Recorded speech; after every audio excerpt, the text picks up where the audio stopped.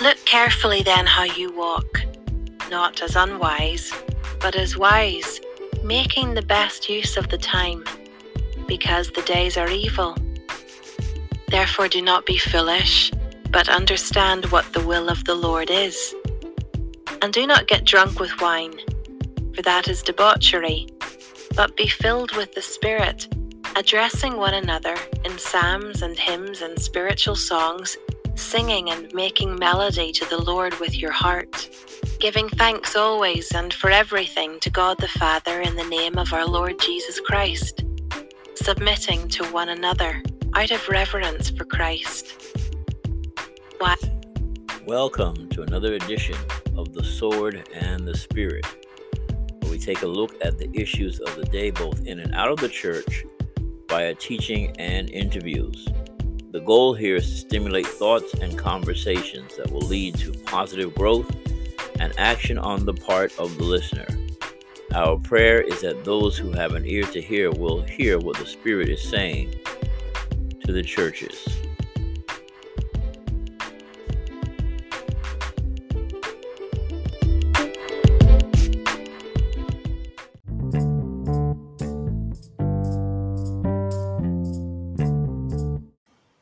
Amen. Welcome back to another edition of The Sword and the Spirit. Today, our topic will be, I'm dealing a little bit with worship. Again, not exhaustive. I'm not going to exhaust everything that can possibly be said about worship. We're just going to touch on a few things. And particularly, I want to look at the tools that have been made available to us to worship. Because I watch a lot of, I go on YouTube sometimes, perhaps more than I should, looking at different types of church services, etc. And particularly some of the younger, cooler, hipper churches. And it's very disheartening, some of the things that I see. And, I know a lot of people play clips and stuff like that, but I'm not dealing with that whole copyright strike stuff. So, you won't be hearing me playing any crazy clips. Besides, it just consumes time on your show anyway. And then you're almost doing free advertising for nonsense and foolishness. Not to say I would never do it, but I see no reason to do it here. But there are a lot of various worship styles in the church, and you have what they call worship wars, so to speak. It seems like for some reason in the church we fight about everything, and I'm as guilty as the next man. I'd like to believe that my motives, though, are pure in the sense, or correct in the sense that I want to see Christ honored. Christ died for me. We love Christ, and I want to see Christ honored. And I'm sure some of the people on the other side would argue the same thing. And that's cool. That's cool. I kind of get that. That whole idea. But then there are some, and I think this is where the majority of it comes in, with a younger, hipper, cooler style, because I used to be the same way. And in a sense, I'm kind of still the same way. But they want to use music as an evangelistic tool, and you can use it that way. It can be a great evangelistic tool. You can use the arts, plays, etc. The one play that I saw, the so-called Easter play, it wasn't the fact that they put on an Easter play on Sunday morning service. Okay, you want to be a little creative, you want to get the message of the gospel out. I get it. You can put on a little Easter play, and the production and everything was A1. I mean, it was top of the line. The only thing that I disagreed with wasn't the fact that they put on a play for Easter morning, was that they didn't get the story right. A lot of the theology in there was just horrible, and I was like, "What is this?"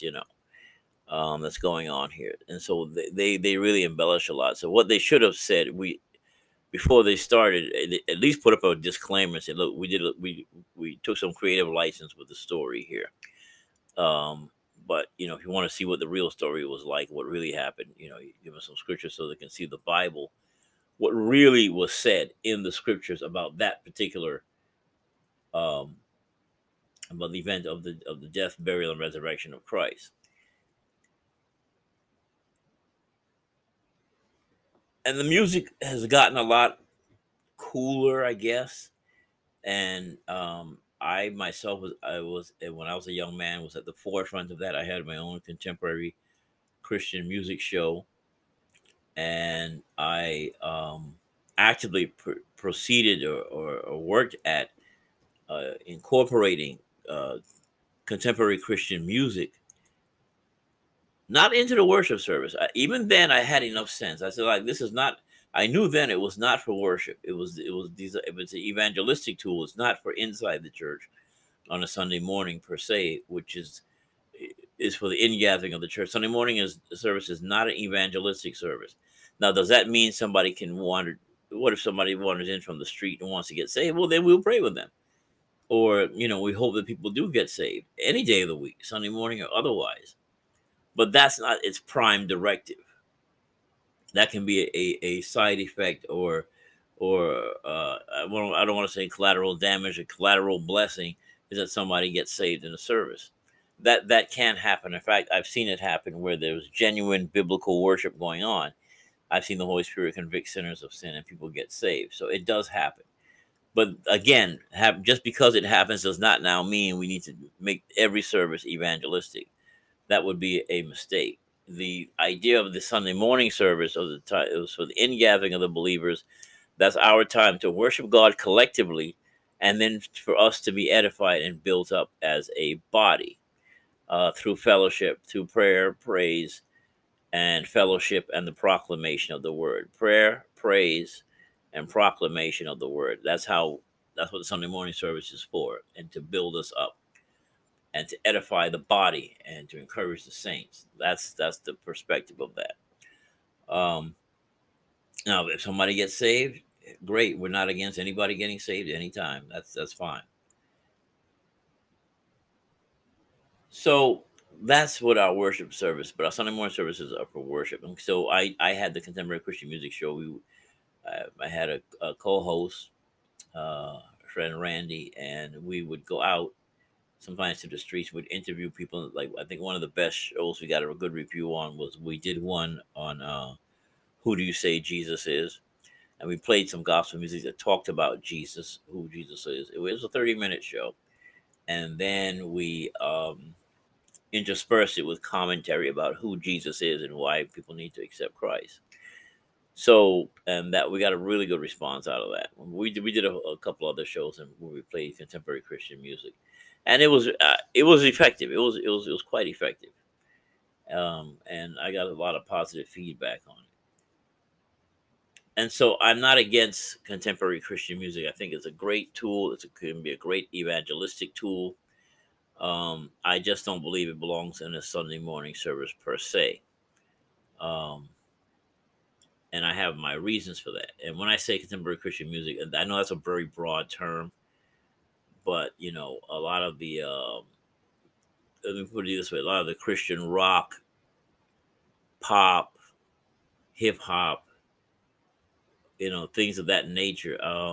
Now, can you do worship music in those genres? Yes, you can. You can do worship music in all those genres, but most of the music that's done in those genres are not designed for in-house worship in the church. It's more designed for an evangelistic tool or as an outreach. And yes, some of it can be even edifying to the church, to saints, etc. But by and large, the goal here should not be to incorporate that. At least I wouldn't incorporate it into the Sunday morning worship service. And again, fact check me. You don't have to agree with me. It's okay. It's not the end of the age. I'm trying to create conversations and thought, and maybe help us rethink some things, and perhaps do a better job of it than we've done here in the past. But the scripture that was read out of Ephesians, um, in the book of Ephesians, it talks about psalms, hymns, and spiritual songs. That's Ephesians chapter 5. And I started at the 17th verse, and we read all the way down to the 21st, 17 to 24. And it talks about addressing one another in psalms, hymns, and spiritual songs.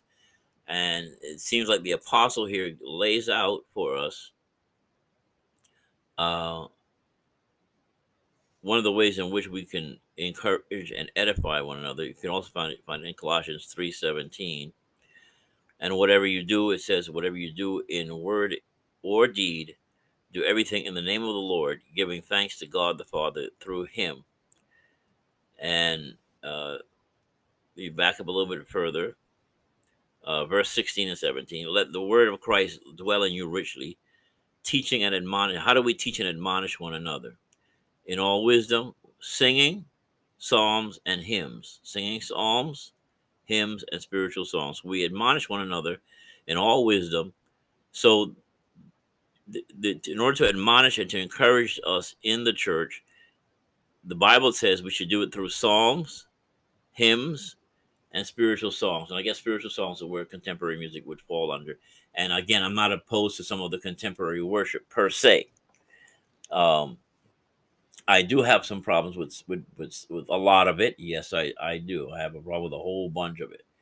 But that's not to say now that we cannot create new, modern, contemporary styles of worship. We can do that.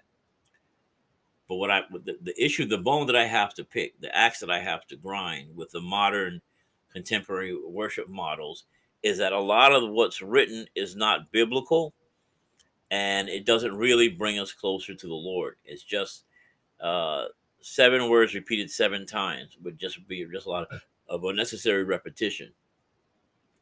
But there's no depth to it. Notice the Bible starts off with the Psalms. And so we're going to look at all 3 of these areas of the Bible it lays out for us. And then we're going to critique some of the modern songs. And yes, of course, I'm going to pick out the worst ones possible. That's not to say there aren't any good ones. In fact, I'm going to pick out a couple of good ones that I do like, that I have on my playlist. So that's what we're going to look at today. And I'm going to call this episode "What's on Your Playlist?" Okay. So what is on your playlist? What do you listen to when you're in your car in terms of gospel music? Now, I listen to secular music as well. I'm not opposed to Christians listening to secular music. I don't listen to all secular music. Some things I don't like, some things I do like. Yes, you have to be selective, even there. But all secular music is not evil and demon possessed. But again, you just have to use a little bit of common sense in what you're listening to, and you should be able to discern and say, "Well, I'm not really into that." I like all genres of music. Um, I like anything from light music to rock to metal to R&B, etc., and hip hop and some country. Not into the old style twangy type country, but more the contemporary country music. And people say, "Oh, it's a lot about sin." Yes, music is singing about life. It's about what happens in life, etc. And again, you can be selective. You don't have to listen to everything, and you don't have to accept everything that the musicians are saying per se. But again, that's not a heaven or hell issue, and not a hill that I'm going to die on. But then I also have my sacred playlist when I know when I know it's time for worship, etc. And so, what do I do when I have my moments of worship? What are some of the things that I listen to? So let's start off here with the Psalms. Now, always remember that every book of the Bible has a major theme. Well, actually, the overarching theme of the Bible is Jesus. And we see that in Luke's gospel on the road to Emmaus, when he was talking with the apostles, and he says, "All things were, old fools and slow of heart to believe all that the Bible teaches about me," because everything in the scriptures was about Christ. So it's all about him. So we need to start there. Um, and so that every scripture, every book of the Bible is going to be focused on Christ, but maybe different aspects of Christ. For example, if you go to Song of Solomon, that's about intimacy, um, obviously between a husband and his wife, and Also, yes, you can do a metaphor with it as Christ in the church, because Ephesians, when it talks about the fifth chapter, it talks about husband loves your wives, and it goes through that whole long list. It says, "But I show you a mystery. I speak of Christ in the church." So Paul uses marriage as a metaphor for the relationship of Christ in the church, but as being the same way as relationship between a husband and wife. So that does fit that narrative. So yes, I believe that in Song of Solomon it is about intimacy, not just sex. It's intimacy, which includes sex, yes, but it's more. It's also about intimacy between a man and his wife. Very important thing to see. Um, uh, so again, very important to see. So we are trying to understand how these things fit, and then you can allegorize it as well. I think because it's a book of poetry, and you can also see how the relationship between the husband and the wife in intimacy also can be a reflection of intimacy between Christ and his bride. Um, then you can go to Proverbs. Proverbs is written for young people. Young people who needs wisdom more than young people. Not to say that older people don't need wisdom too, because we all need wisdom. I need wisdom, and so for that reason, um, we need to get the wisdom of God for our lives. Very important, and that's for young people primarily. Then you go to the book of Genesis. It's the book of beginnings. A lot of firsts are in there. The first city, the first musicians, the first marriage, the first whatever. It's a book of beginnings to see how things began to begin and to form. Um, you got Deuteronomy and Leviticus. Those are the laws of God. Those are the both civil, ceremonial, and moral law is all in there. But it's a mixture, and so you have to separate them out. But it's all there. Um, the book of Numbers, a record keeping, God keeping good records of who begat who begat who, etc., are very important in genealogy and for the history of the nation of Israel, and so on and so forth. So you go through all the various books, and they have a particular theme. This book of Psalms, if you want to learn how to pray, if you want to learn how to worship, I see three things in the Psalms. They'll teach you how to pray and how to worship God. And I think the underlying message of it. So you have like the main topic, like you have the major and then you have the minor, and I think the minor topic in Psalms is human emotions, the emotional life, because you can find every range of human emotion in the book of Psalms, and from anger to depression to fear to jubilation, all the various ranges of emotions, even the negative ones. You read Psalms 18, I think what they call imprecatory Psalms. You read Psalms 18 where David said, I pursued my enemies and I beat them small as a dust. Break the teeth of the wicked, Lord. And they cried unto the Lord, and even he didn't hear them. So David evidently is angry, and he's asking God to judge his enemies and rain fire and brimstone on them, etc. Um, what this tells me is that you can bring all your emotions to God, including your negative ones, lay them on the altar, pour your heart out to God. And if you're angry, God, I'm angry and I'm mad about bop, bop, bop, bop. Lord, I'm scared. I'm afraid. I don't know what to do. You know, Lord, I'm depressed right now. I just feel lonely. I feel depressed. Um, you know, and yes, even if it's manic depressive, I feel like committing suicide right now, Lord. All those things, you take them to God. Now, don't go out here and commit suicide, please. Nobody. But I'm just simply saying, if you have those suicidal thoughts, you can bring them to Christ, bring them to God. God does not freak out. He's like, oh no, what am I going to do? So just because you say, God, get my enemies, doesn't mean God's going to go and get your enemies. But you can go and ask Him, or tell Him how you feel at least. And so I think that a lot of the venting that we do with each other, sometimes you just need to go in your prayer closet and just vent to God exactly how you feel. Okay, and don't charge God foolishly. And I'm not talking about going to the closet and cuss God out. I'm not talking about that. But just tell God, I feel this way. I feel like angry. I feel hurt. I feel betrayed. I feel like cussing. I'm not saying you to cuss, but I feel like it, Lord. And just lay those things out before God, and allow God to and then you spend that time and you give God time where God begins to respond to your outpouring.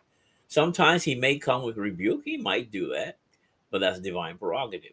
Other times God will calm us down. Other times you'll get into the Word, and then God will help you to process some of what's happening to you.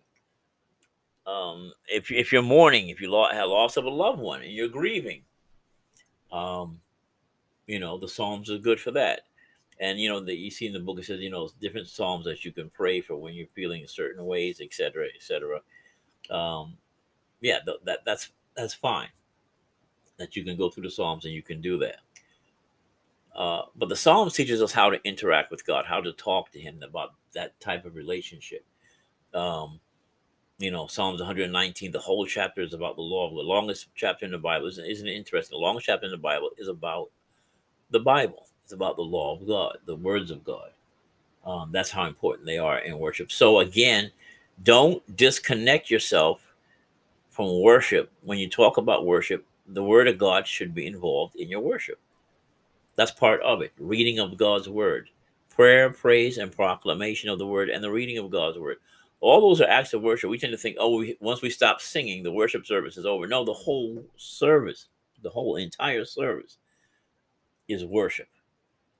The prayer, the praise, the proclamation of God's word, the reading of God's word, all of that, the giving um, of your finances, all those are acts of worship to God.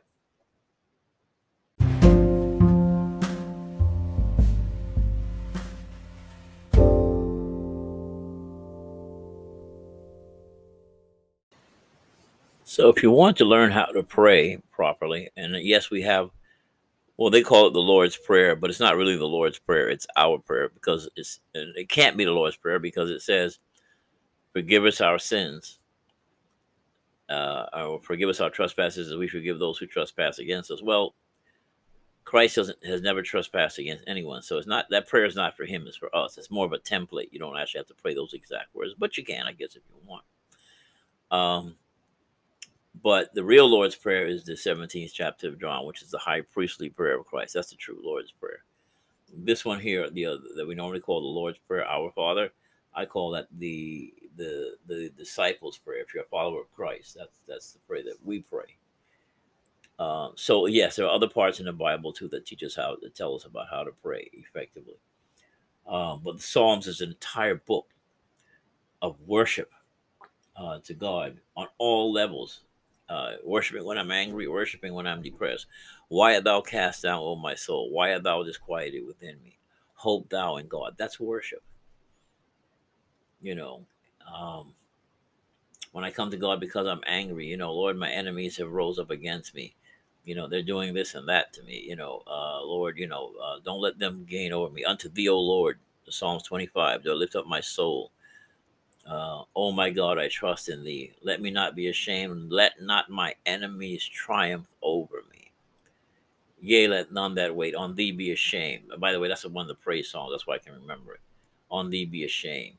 And so a lot of these psalms in the early praise songs, like praise one, praise two, a lot of these psalms and stuff were put to music. And I wish the more modern writers would continue to do that. Take the psalms.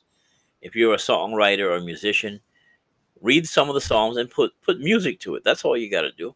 The song is already written. The worship is already there. It's just a matter of putting some music to it. And so you can do that. That's what I recommend. Second chapter of Acts, they did Psalms 93 from off the man. It's on the Mansion Builder album. Um, the Lord reigns; He is clothed in majesty. The Lord has clothed and girded Himself with strength. Indeed, the world is firmly established; it shall not be moved. It shall not be moved. And Thy throne is established from of old. Thou art from everlasting, and Thy throne is established from of old. The floods have lifted up, O Lord. The floods have lifted up their voice. But mightier than the pounding of the waves, the Lord our God is the Lord our God. So those are and I'm saying this because when you put it to music, it helps the saints to memorize. We want to memorize scripture. So I encourage anyone who does music, please put the scriptures to music, and that will help the church to memorize things, which is very important. But you go through the song.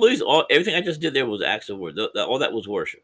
All that I just did just now was worship. Those are acts of worship. When you read the Psalms, I used to think, you had to like make stuff about a whole cloth, which you can. I guess you can kind of freestyle.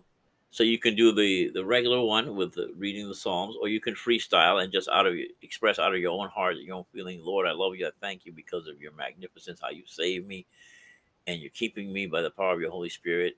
Lord, I don't know how to. I'm indebted to you. I don't know. I can't repay you, but help me to live a life that's pleasing to you, etc. Things like that. That's freestyling. That's a freestyle right there.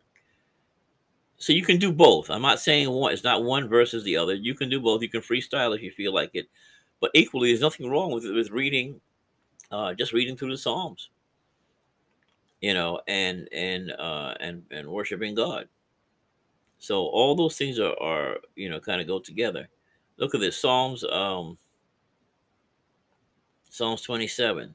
The Lord is my light and my salvation. Whom shall I fear? The Lord is the stronghold of my life. Of whom shall I be afraid? When evildoers assail me to eat up my flesh, my adversaries and foes. Everybody has adversaries and foes. I have adversaries and foes, and you do. It is they who stumble and fall. Though an army should encamp against me, my heart shall not fear. Though war arise against me, yet I will be confident. See that? And you have that confidence because your confidence is in God. This is worship, saying. What I just did, what I'm doing right now, reading these Psalms, these are acts of worship. And look at what he says here. And prayer and praise is all wrapped up here. Worship, prayer, praise, all wrapped up here in the Psalm. Here's a prayer. One thing have I asked of the Lord, that will I seek after, that I may dwell in the house of the Lord all the days of my life, to gaze upon the beauty of the Lord and to inquire in his temple. That's one of my favorites, that Psalms 27:4. Um, so all those are acts of worship and consecration and dedication to the Lord. So let's go over here to Psalms 37. That's why I did like the Rastaman vibrations, not the idea of smoking weed. I'm not talking about that, but a lot of what Bob Marley put to music was just scripture, and that's one of the reasons why I loved it. Um, Regardless of what his motivations were, I guess in his own faith or whatever, his own understanding of the Bible, he was putting stuff to scripture. And I said, why don't more Christian musicians do that? Fret not yourself because of evildoers, Psalms 37. Be not envious of wrongdoers, for they will soon be fade like the grass and wither like the green herb. Trust in the Lord and do good, dwell in the land and befriend faithfulness. Make faithfulness your friend. Delight yourself in the Lord. Lord, I delight you. So when you read that, you say, Lord, I want to delight myself in you, Lord. God, I want to put my trust and confidence in you, Lord. I want you not to give me my desires in the sense of I have a desire, now give it to me. I want you to put your desires in me. It's basically what the concept here is. God giving me the things that I should properly desire. God will give me those desires of my heart. Lord, I commit my way to you, Lord. I trust in you, God, because I know you will act. Lord, bring forth your righteousness as a light and your justice as a noonday. Lord, we want your righteousness to come forth. And we look at our government, Lord, and we say, Lord, please bring forth justice, true justice in our government, so that the people who should be punished get punished, and those who don't won't. Enough with the conspiracy theories. We don't know what's going on, but we do know that God knows what's going on, and God knows who should be taken down, who should not be.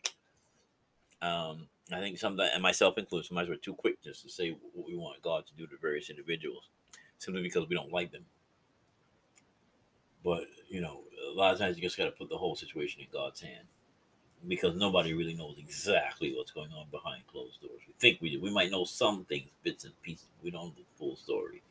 But God, who stands outside of time and eternity, he sees beginning to end. He sees everything, and he sees the thoughts and the intentions and the motivations of the human heart, and He knows how to act accordingly in ways that we would do. Um, so again, the Psalms is a great place to worship. Please get into the Psalms. Pick your Bible up and start to go through the Psalms. I think this year I would encourage you in your Bible reading. If you haven't incorporated the Psalms into your Bible reading, please make that a point and really get into it and let God let the Word of God really dwell in you richly, so that those psalms and it will come out of you at the proper time, and that you will be enriched. It will enrich your soul. It'll strengthen your worship before God, and you'll be able to worship God on a level heretofore you have never known. That's right. I went King Jimmy on you there. Heretofore you have never known. So very important. All right, now let's talk about my next favorite topic: hymns, psalms, and hymns. I have an old hymn book here in my hands called the Service Hymnal. I believe it is a mistake for the church to jettison the hymns. And I personally will not attend a church where the hymns are never sung. I'm not saying you have to sing every single song has to be a hymn. But we can't jettison the hymns. We can't throw them out. I think that's a big, big, big mistake. Uh, During the Dark Ages in Europe, when literacy was very, very low and people weren't really reading or that well educated in reading, one of the things that the church got right was it created the hymns, and the hymns had to be biblically based, so that people would teach. If you want to teach people the great truths of Scripture, of the great doctrines of the church, how do you communicate that? You have to write. You write hymns and with music to it. So you can either put the Psalms to music, which some of them did, but then the hymn writers took the great doctrines and great teachings of the Bible, put music to it. And so when the people were singing the hymns, music is the easiest way to remember anything, to memorize anything. Because we all like that music.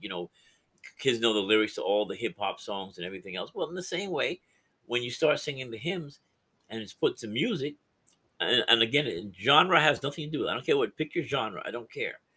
But just take the great truths of the Word of God, put some music to it, and you'll be surprised how people will begin to learn the words. And then once they learn the words, then you can discuss the meaning of the words, and they'll like it because it's a song that I like, and it helps you to remember things. There's a hymn that I used to sing in Bible college. And when I was in Bible college, one thing I deeply appreciated with the school that I went to was that they loved the hymns, and they taught me the hymns, and that has stuck with me my entire life. I've never forgotten that. And I know some people have left the school who may not say, "Oh, you're still singing hymns." That's right, I sing the hymns, and I'm not going to stop. I believe that was one of the best things that school did for me, was getting me into the hymns, and I make no apologies for that. And there's a one hymn that was done by the Salvation Army. By his name was how could I forget this guy? William Booth. William Booth. Um, and he was the founder of the Salvation Army. He wrote a hymn called "O Boundless Salvation." Let me just go over this with you right quick, because this is powerful. And what it does, it chronicles, because it was an evangelistic tool, it chronicles the whole salvation process. O boundless salvation, devotion of love.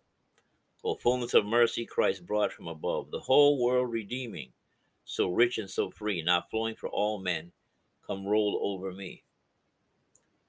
Look what he says here. My sins, they are many. Their stains are so deep, and bitter the tears of remorse that I weep. But useless is weeping, thou great crimson sea. Thy waters can cleanse me, come roll over me. He's saying, look, my sins are many and the stains are deep, and I'm weeping tears, but these tears that I'm weeping are not sufficient to deal with the problem. But he says, I'm going to turn to the crimson sea, the blood of Christ. That's what the crimson sea is. And the waters of Christ, the blood of Christ can cleanse me. And now he wants Christ to send that blood in his direction to wash over him, to cleanse him. And there's more verses in here, but we would just sing like the when we get to the next verse, verse 6. I'm gonna skip a couple here for the sake of time, but you can go back and read the whole thing. The tide now is flowing. I'm touching the wave. I hear the loud call of the mighty to save. Christ is calling him, come and get into the tide, get into the tide, come and get washed clean. And his faith is growing bolder. Delivered he'll be. He plunged beneath the waters, they roll over me. And now he gets saved. The last verse, after he gets saved. And now, hallelujah, the rest of my days shall gladly be spent in promoting his praise, who opened his bosom to pour out the sea of boundless salvation for you and for me.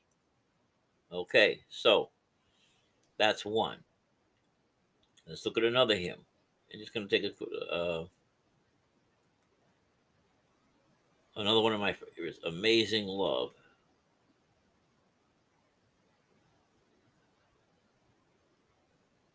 Amazing Love lyrics, written by not the new one with Chris Tomlin, which is actually a takeoff of the one West. I'm talking about the initial one, written by John Wesley or Charles Wesley. Charles Wesley was a hymn writer, and by the way, his brother John made sure it was theologically correct. He couldn't just write any hymn and put it out there. John would have to go over it and make sure that it was correct. And so that's the other thing that we have to look at as well. Okay, and can it be that I should gain, or Amazing Love? Um, and look what he says here. And can it be that I should gain an interest in the Savior's blood? Died he for me who caused his pain, for me who him to death pursued. Amazing love, how can it be that you, my God, would die for me? Listen to this. It's a mystery all. The immortal dies. Christ was God, and by definition, God is immortal, but yet he died. How can the immortal die? See, they're taking the doctrines of the church and they're putting it into the hymns to make you think, the immortal dies. That's a contradiction. How'd that happen? Christ is both God and man. And in his humanity, he died. In his human nature, he died. But in his divine nature, he never died. That's how he pulled that off. But you see, if the song that wasn't in the song, I wouldn't have thought about that. "'Tis mystery all the immortal dies. Who can explore his strange design? In vain the firstborn seraph, in vain the angels try to sound the depths of love divine. 'Tis mercy all, let earth adore, let angels' minds inquire no more.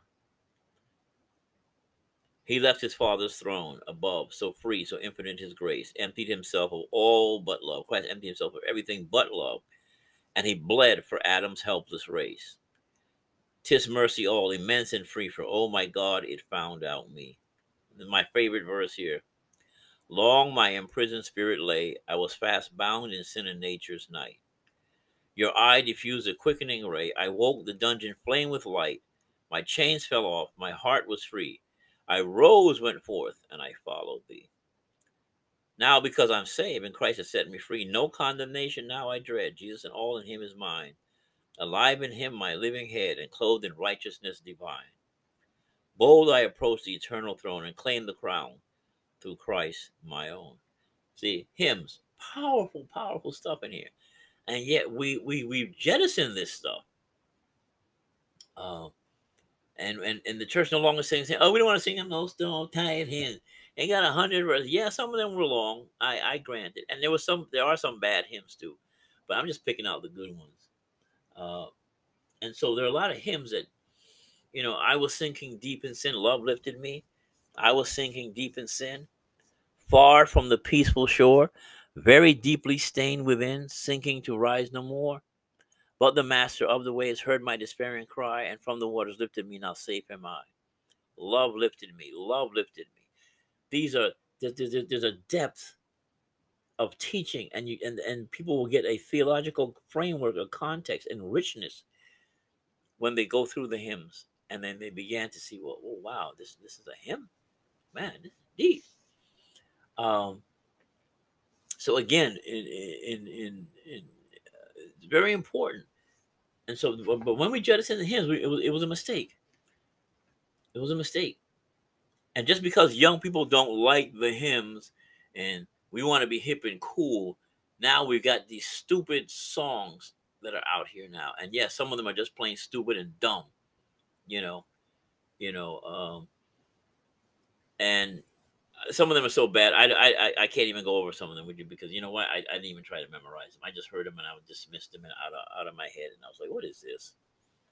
You know, and either they're they get a little beat going and they talk about I got money, I got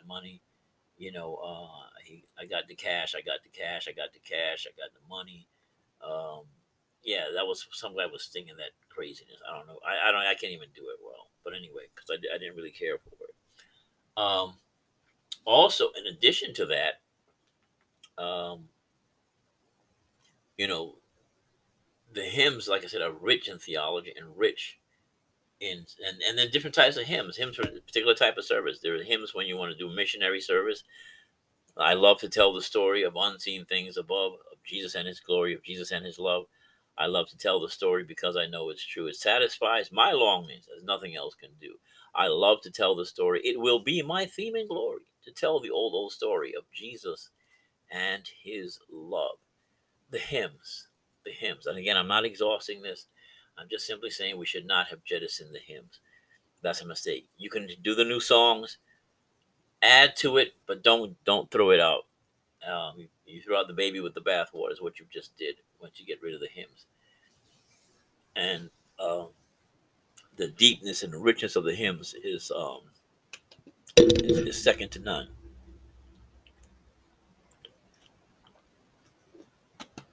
Sorry, I had to hydrate there. My throat was getting dry. So again, I'm going through the hymn book here. Um, Amazing Grace, written by Amazing Grace he had slaves. That's why we shouldn't sing Amazing Grace. Well, what they don't tell you, he was a slave trader. John Newton was a slave trader and a pirate and transporting drugs and opium and a whole lot of other nonsense. When he got saved, he stopped trading slaves. When he got saved, he actually uh, encouraged Wilberforce to bust slavery in England. He became an abolitionist after he got saved. That's what people don't want to tell you. And when he wrote the hymn, that's why he said, "Amazing grace, how sweet the sound that saved a wretch." He admitted, I was a wretch. I was a slave trader, opium addict, transporting drugs. I was a pirate. I was I was involved in debauchery and lust. I was just out there. Anything you can think of in the world that was illegal or bad, that was me. Me referring to John Newton.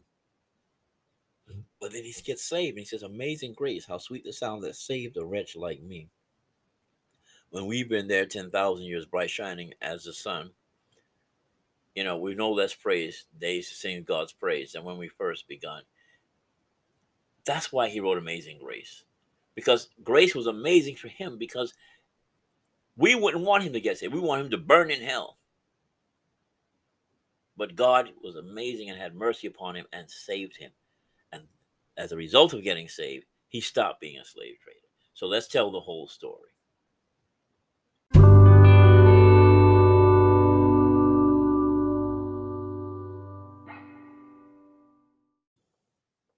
All right. And again, like I said, I'm not exhausting anything. I just want to whet your appetite a little bit. Um, I'm not gonna dwell so much on the negatives, because there's a lot of songs I can. If I mention how some of these songs are poorly written, you'd be surprised. But I'm gonna try to stick with some of the positives because I only have a limited amount of time here. And yes, I could extend the podcast, but I decided I'm not going to do that. Try to keep it within that 1 hour range, a little bit over sometimes. So let's talk about spiritual songs, psalms, hymns, and now spiritual songs. And so there are a lot of things that are written. There's a lot of controversy with Hillsong and some of their songs. And I think most of their praise songs aren't that bad. They're fine. They don't plumb the depths like the hymns do. A lot of it is surfacey stuff, but there's just enough of a good message in there that I wouldn't jettison them. I know some people don't like me saying that. Some people think you shouldn't sing Hillsong at all, but I don't agree with that. I think that they've written some good songs, and some of their stuff is okay. Um, but I think that's why it gets into trouble, because it's just that, it's just okay. It doesn't. They don't dig down deep like the hymns, and so a lot of what they do is on the surface. Um, it doesn't really plumb the depths, and if you want doctrine, you're not going to get a lot of good doctrine out of Hillsong. So that's not what you're going to get out of there. But you will get some praise and some worship. Um, and I think because of some of their doctrines as a church body are off, I think that's why people say don't listen to any of their songs. But if a song is glorifying Christ, I'm not opposed to it at all. So if you want to do some Hillsong, that's fine. Um, I'm not necessarily a big fan of theirs. Let me say that. And I don't go out of my way to find them, but every now and then I hear a song or something. I'm like, oh, okay, that's fine. It just doesn't go deep enough for me. You would have to determine that, where you're at it yourself. I like the hymns because there's a richness and depth that you will not find in Hillsong. They might have one or two maybe that actually plumbs the depths, but if you want Christianity light and you just want to do something on the surface, I suppose that's fine too. And not everybody's in a place where they can delve into the great truths of Scripture just yet. But as you mature and grow, eventually you're going to see what I'm talking about. You'll outgrow Hillsong eventually, um, unless you're in a mood for something light and poppy. Um, and yes, I do have some of the Hillsong on my playlist as well, but it's not a lot, and I can only do that for so long before I return back to the hymns. Okay, spiritual songs. So a lot of songs, they're not hymns, they're not songs, but there are spiritual songs, and they're good for worship. Two of my favorite is one song that I like is In Christ Alone. I love that song. Um, Let me see if I can Google that here for you, right quick. Um, but yeah, that's the song I like. It's called In Christ Alone, and by Keith and Kristen Getty, I believe it is who it's by. And let's look at some of the lyrics of that. I love this. In Christ alone, my hope is found. He is my light, my strength, my song. This cornerstone, this solid ground, firm through the fiercest drought and storm. What heights of love, what depths of peace, when fears are stilled, when striving cease. My comforter, my all in all, here in the love of Christ I stand. And Christ alone who took on flesh. He's the fullness of God in helpless babe. This gift of love and righteousness, scorned by the ones he came to save. Scorned by the ones he came to save. Till on that cross, as Jesus died, the wrath of God was satisfied. For every sin on him was laid. Here in the death of Christ I live. And then I think the final verse is no guilt in life, no fear in death. This is the power of Christ in me. From life's first cry to final breath, Jesus commands my destiny. No power of hell, no scheme of man can ever pluck me from his hand. Till he returns or calls me home. Here in the power of Christ I'll stand. I love that. And it's a spiritual song, but I love it. So again, I'm not against him. Just write good stuff. Another song that I like, that I think is quite that I really like is by Oleta Adams. And yes, she's done some secular music and sung some other crazy stuff as well. But every once in a while, people just get it right. And this song is called "Holy Is the Lamb."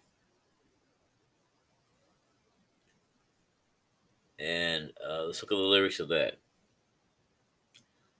Holy is the Lamb. First starts off holy, holy, holy, holy. Holy is the Lamb. Holy is the Lamb. Blessed is he, strong and mighty. Holy is the Lamb. Holy is the Lamb. He's filled with glory, comfort, and mercy. Holy is the Lamb. Holy is the Lamb. Oh, come and bow before him. I love that part, man. I just want to fall out of my seat sometimes. Oh, come and bow before him. Love and adore him. Sing praises to him, for he's holy. Precious is the Lamb. Worthy is the Lamb. Oh, come and bow before him. Love and adore him. Sing praises to him, for he is holy. She says, faithful, precious, worthy. Again, simple, but yet powerful. In terms of worship towards the Lord. And you find that a lot of the early contemporary Christian artists, because they had a template of the hymns, their music is solid. You go back to Andre Crouch, you go back to Keith Green, and early Amy Graham. Even though now she's crossed over to secular, now a lot of her music has swung back around. I like all of Amy Graham's music. I like all of Andre Crouch's music. Those are probably, and Keith Green, those are probably my three favorite of all time. Even Amy's secular I like, but I like more so her spiritual. She wrote a song called Better Than a Hallelujah. And that song, well, actually she didn't write it. Somebody else wrote the lyrics, but she sung it and she picked it up and really did a good job with it.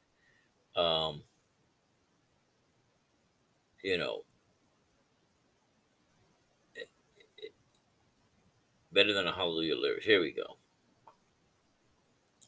God loves a lullaby in a mother's tears in the dead of night, better than a hallelujah sometimes. God loves the drunkard's cry, the soldier's plea not to let him die, better than a hallelujah. See, the point of that song is, and this song really hit me hard, because in a good way. Because what she's saying is, when you're in church and everything is going right, it's easy to say hallelujah, and praise the Lord when everything is going right. But a lot of that can become cliche. Remember last podcast I talked about cliche? Hallelujah can become cliche as well. It gets overdone. And we say hallelujah because we're expected to say it. But God is looking past. God wants to get past that hallelujah to the deepest regions of our core of our being. So sometimes when a mother is in the dead of night is praying for the life of her child, that speaks more to God than just saying hallelujah. Because deep calls unto deep. God looks into that woman's soul. He says, oh, she's really crying out to me in earnest. Because it's an earnestness, it's a truthfulness, a reality. My child is dying. This is not cliche. I'm crying out to God for the life of my child. The drunkard's cry. That drunkard is like, I can't continue to live like I need to stop doing this. And that person calls out to God. The soldier's plea. When you're on the battlefield and you think you're about to die, you ain't got time for a whole lot of hallelujah. You got time to cry out to God. God, please don't let me die out here. Please don't let me die, because it's coming from the depths. Here's the thing, saints. This is what I was saying about the Psalms. We pour out our miseries.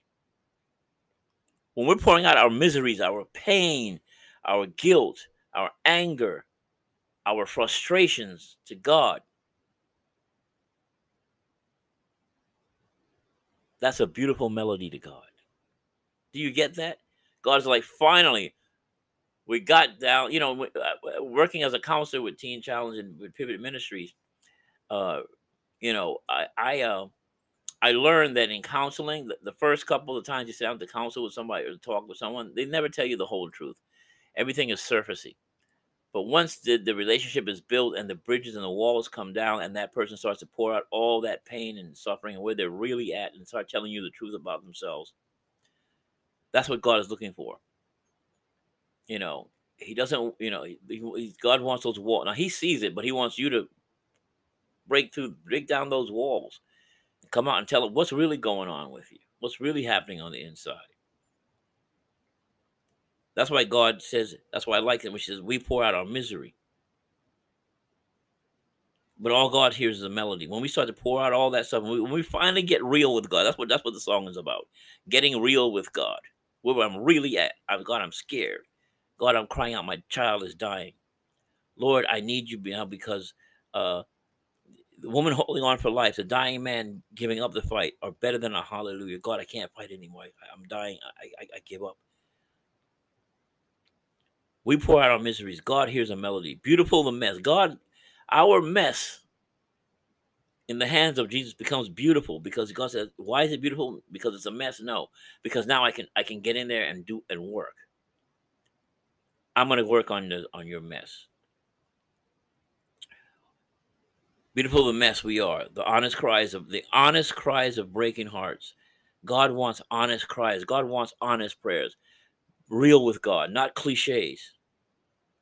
Better than a church bell ringing. Better than a choir singing out. Singing out. We pour out our miseries. God just hears a melody. Beautiful the mess we are. The honest cries of breaking hearts are better than a hallelujah. That is a powerful song. I love that. Oh my goodness, I love that. I love that. All right, let's look at something by Keith Green here. I like everything Keith Green did. I don't even know where to start.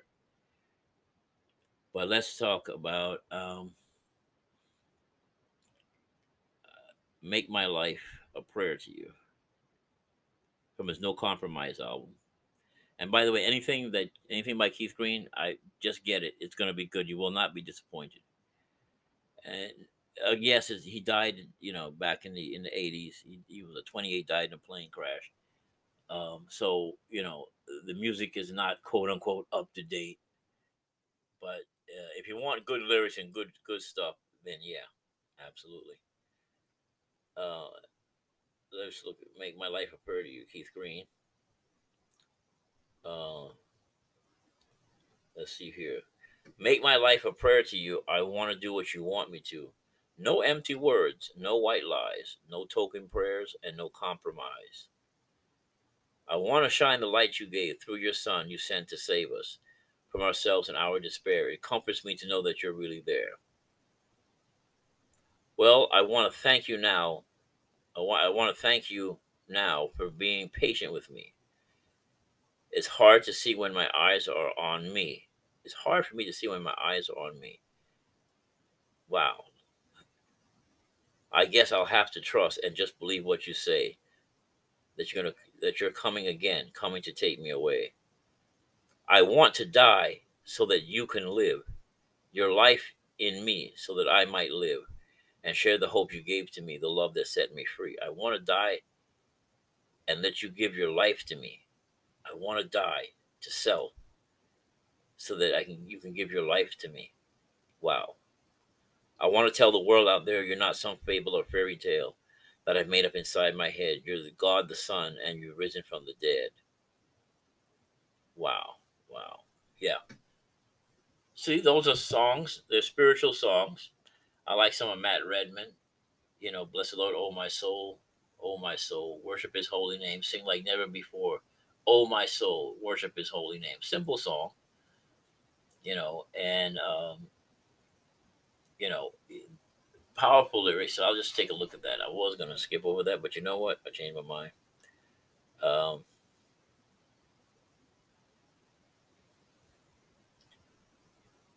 so let's do it this way.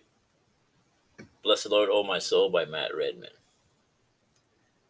Okay, let's look and see if we can find the lyrics.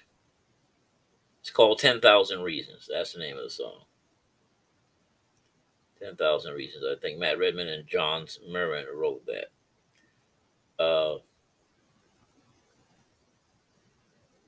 And so again, bless the Lord, oh my soul. Okay, here we go. Lyrics, 10,000 Reasons. Lyrics. This is the name of the song. And let's see if I can. Oh, yeah, here we go. The sun comes up. It's a new day dawning. It's time to sing your song again. Whatever may pass and whatever lies before me, let me be singing when the evening comes. Bless the Lord, oh my soul. Worship his holy name. Sing like never before. Oh my soul, I'll worship your holy name. See, though this is a simple song. It doesn't have a lot of heavy verses to it, but it gets the message across. You're rich in love and slow to anger. Your name is great and your heart is kind. For all your goodness, I will keep on singing 10,000 reasons for my heart to find. And I love this last verse. He says, on that day when my strength is failing, the end draws near, and my time has come. Still, my soul will sing your praise unending, 10,000 years, and then forevermore, forevermore. Bless the Lord, oh my soul. I love that. God of wonders, another one, throughout our galaxy, you are holy, you are holy, you are holy. So there are some good modern psalms and hymns. And so you want to get a good collection of hymns, psalms, and yes, some of the modern spiritual songs. You want to get all of it and build yourself a nice little library, a nice little playlist of worship that you can play in your car when you're going down. You can go to iHeartRadio. I think you can download a certain amount of songs for free. I have my playlist on there as well, and you can have the songs that you like and worship as you're going up the road. You know, um, a couple of the songs that I didn't like. Um, One song about let's get back to eating, sitting on top of the world. The Bible begins in a garden, ends in a city. We're not going back to Eden, people. That's just never happening. So we're not going back to Eden. Um, Things of that nature. So again, there are some good songs out there. Maybe on the next podcast, I'll look at some of the bad songs. But I wanted to start with the positives today. I want to be very positive and upbeat today, and just encourage you to get into the hymns, psalms, hymns, and spiritual songs. And like I said, there's a lot of good stuff, both old and new. I'm 63 years old, so I go back to a lot of the older stuff. You don't have to be like me. There's probably some good modern songs that are out there. And like I said, you know, and with it's not just hill songs. With anything, you got to be discerning and ask yourself, what am I singing? And sometimes go home and look up the lyrics and think about them. Meditate on some of those lyrics and some of those songs and say to yourself, what are they even talking about here? Is this exalting and glorifying God, or is it just singing about me and my personal problems? What's going on here? So we want to, as believers, uh, create yourself a nice playlist and have it for your worship time. Sometimes I set the music. I set like I talked about setting atmosphere. I do that sometimes. I come up in my room here and I play some worship music in the background. I'm reading and praying and studying the Word of God. Um, anything that's going to enhance your time of worship. Thank God for technology. Thank God, I can't play the piano or whatever. So even if I had a piano in my house, it wouldn't do me any good. But you got the music right there now. You can just play the music and you can listen to it, and it can encourage you in your prayer life. You're taking a road trip. I can't. So I like driving in the sense that when I get in the car, I like to listen to good praise and worship music as I'm driving along sometimes. And yes, I don't always listen to it, but I do. I do like to spend that time that quality time with the Lord, and I'll say, okay, I'm in the car, I'm alone, and I'm riding, and I could sing along with some of the worship songs to kind of get me in that frame of mind to worship God. So again, different genres. Everybody has their own genre, their own style of music. So just find the one that fits you. And I think that's a challenge for worship leaders is finding a genre that everybody likes, because you can't please everybody. So the worship leader just has to do the best they can under the circumstances.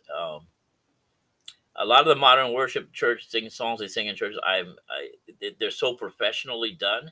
A guy like me who can't sing, I just can't keep up, and my voice cracks and it goes in all kinds of directions.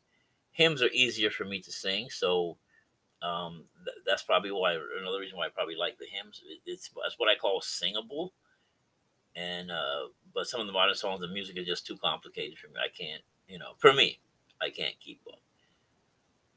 So, but it doesn't mean that there's anything wrong with the song. It just means I just can't keep up with it. But that's a me problem. That's not a worship leader's problem.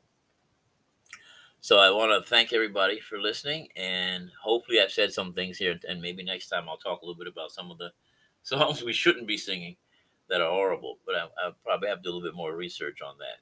So God bless you. Psalms, hymns, and spiritual songs.